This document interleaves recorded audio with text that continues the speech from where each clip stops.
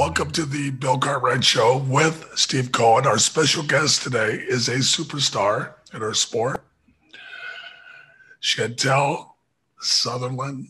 Chantal, welcome to the show. Thank you. Thank you for having me, Bill. You know, this is really amazing because my whole life is about playing sports and winning, but you have actually won, I don't know, hundreds of times more than I have. So it's really amazing to meet you. I'm just very, very pleased. It's an honor to meet you, and honestly, meeting you and looking at your accolades and everything you've done is incredible. I lose percent of the time, so I'm a professional loser as much as I've won a lot of races too, but 1,100 races, something like that. But we lose a lot too, jockeys. Well, let's talk a little bit, if you can. Talk a little bit about growing up. I think in Toronto. Talk about that. I grew up in north of Toronto on a farm in Caledon, and my father was a horse owner. We had Irish chauffeurs, and we had ponies, cows. The odd time we had a couple goats, but for the most part, I worked there. I landscaped as a kid, and my dad was, the breeding facility, and I would gallop thoroughbreds, break horses from the gate, break babies, and because I'm small, they would take me to the sales, and I would take the horses in the sales ring to make the horse look bigger. So I've gone from the ground up, and then it's come full circle. So when I'm done racing, I'd really like to get into the bloodstock part of it.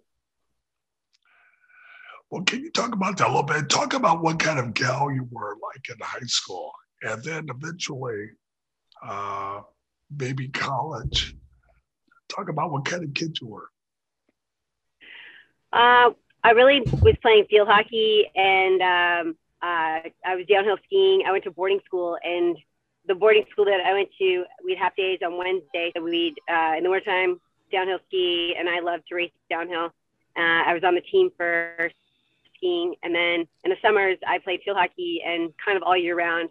And I wanted to be in the Olympics, and so I played for Canada. I got up to the Junior World Cup team when I was in university, but then all of a sudden, all the girls grew, and I stayed the same height. Game got really fast, and I was kind of getting banged around.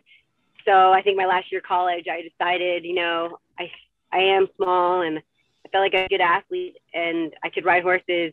And I was in an occupational psychology class, and I was trying to help people with occupational psychology, like what occupation they should choose for their life.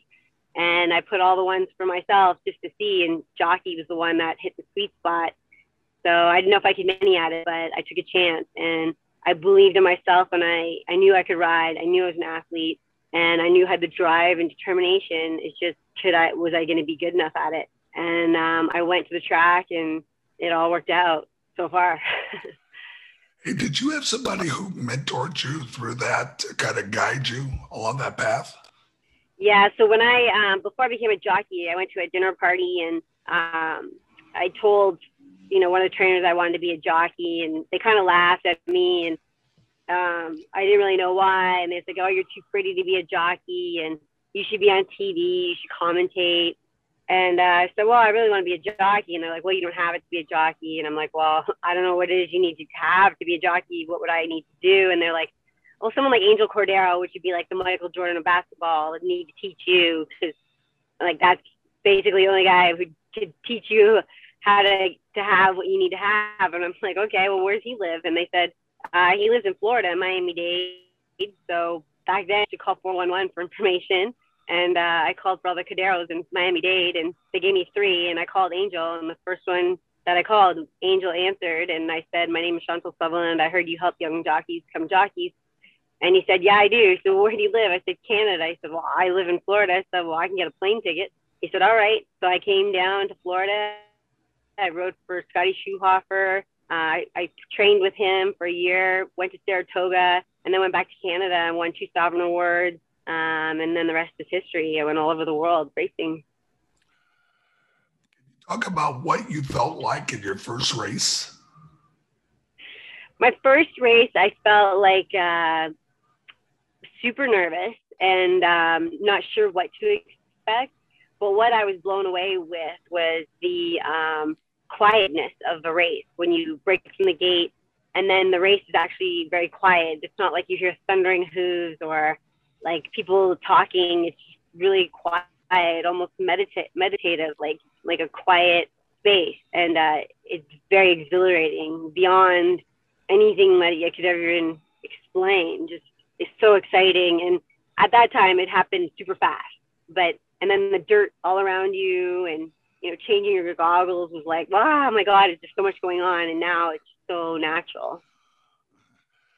Can you talk about your first big race and your first big win? My first win was on a horse called Silver Bounty. And it was the first time in my life I felt like a horse just take off with you. And it was like driving through traffic when everyone's going half your speed. And just the force and the pull, like he was really like at that point in my career, I wasn't really helping him. He was just taking me and I was hanging on. And then I would say now at the level that I'm at now, the most exciting race was the race when I was in California and I was on the horse called Game On Dude and I was 50-1, the Pacific Classic and no, Santa Anita Handicap. And I won. And when I went to the winner's circle, everybody booed. It was the first time I'd ever been booed in horse racing. And it's because I screwed up so many tickets. And then, so that was interesting. But what an amazing day, because it was the beginning of an incredible journey I would have with the horse to take me to Dubai, to, ride for Bob Baffert and just to meet all the people in racing that I met. And it was just this beautiful introduction to California racing from Canada. Can you talk about what it's like to be in really predominantly men's sport? I mean, do they welcome you or do you have some people that give you a bad time? I feel like at this space in my career, being predominantly male, and also I'm a minority, I'm white, I'm a female, and I race against predominantly Hispanic, Venezuelan, Portuguese, and Spanish. So there's a cultural dynamic, and I feel like at the beginning when I first got here, I did need to stand my ground with one of the jockeys in the jocks room. And we did have a toe-to-toe fight. And it was more of a very loud conversation. And security was going to come in, and the clerk of sales said, no, let them talk this out. And we did, and it's been fine ever since. And that was the second week I was there, and then it's been great. Everything's been fine. I think in your life, people will test you. And I would say I would rather make friends out on the racetrack, because you're going to need somebody to let you out, especially on a big day. When you make enemies, that you're going to get in a situation where people aren't going to help you out or let you out. So I'd rather make friends, but of course you're going to bump into somebody here and there. And at that point, I think I need to stand my ground. Now I would say I'd rather keep my mouth shut and just walk away, and sometimes hear a guy out, but let the dust settle and come back when the conversation's not so hot. It's like, when you're driving a car and someone cuts you off, it gets hot and exciting, but it's good to let people cool off. Do you have other female jockeys that you can talk to? I do. I have a young girl, Erica, and she's not racing right now. She's been bad spills, and she kind of maybe needs a little bit of a break. It can mess with your heart, your head. So she's there, and we talk a lot. And I always want to, every room that I'm in with the girls, I always say to the girls, it's important that we support each other, because the better we can do, the better it is that they'll want to ride women. If we all suck, they're not going to ride us. If we're all doing well, then there's no problem. They'll ride a girl or a woman. So it's very important we support each other. The guys help themselves out, so why wouldn't we help ourselves? And I think it's really important for me in my career. I like when women get along. There's no reason why we should be jealous or, not proud of each other when the other person wins, because you can't win all the time, and you got to be happy still. Can you talk about the racing circuit? What is that like, and how long is it?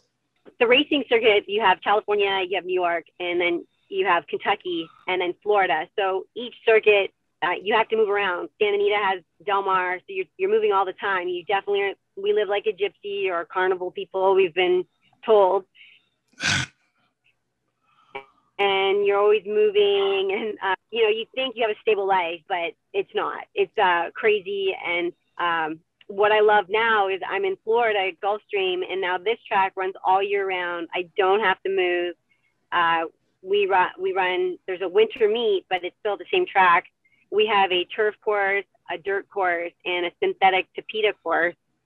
So it's like the best scenario. I don't have to live like a carnival person anymore. I get to live in one spot and actually have a life with stability. And I'm very happy here. It's a little hot in the summer, but I'm getting used to it. And I would prefer that than the cold or, like really cold rain or snow. So it's fine with me. I'm fine sweating it out a little bit rather than freezing. So I'm happy here. But those are the circuits, and those everywhere else, you got to move. You got to move every 3-4 months. I think that, one thing that I do think is interesting is how has horse racing changed since you started? Are there more women these days? Sadly, there's not that many more women. There are.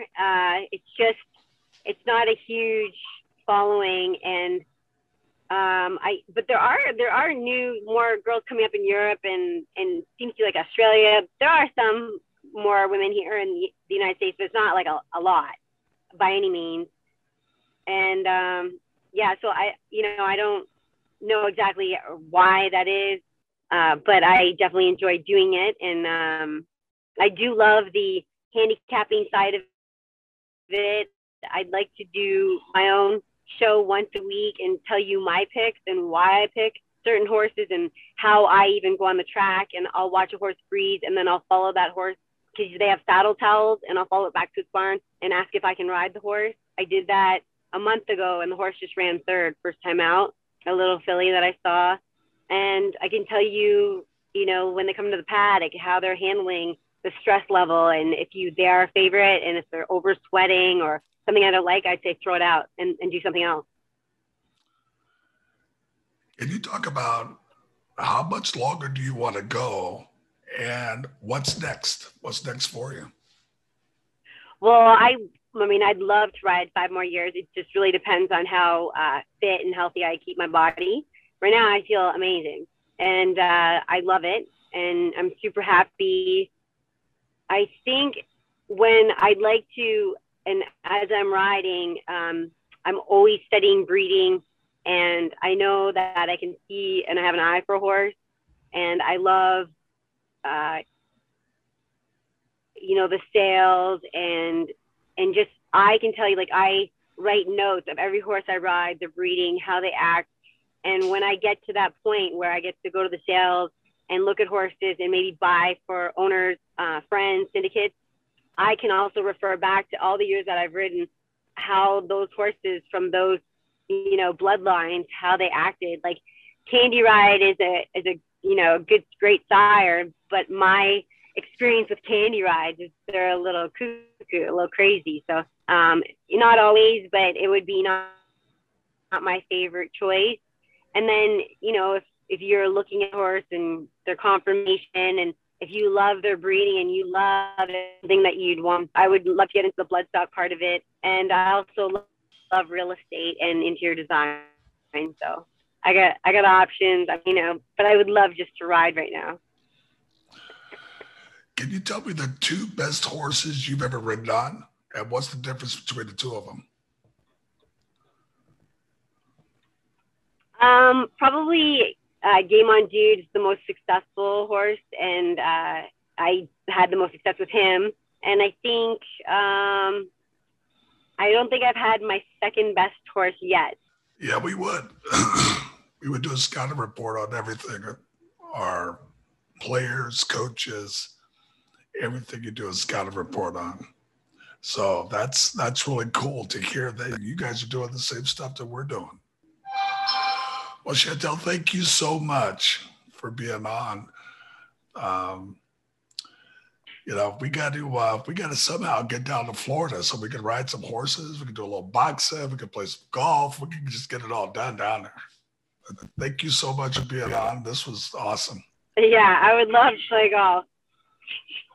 Thank you so much, too. Thanks for having me.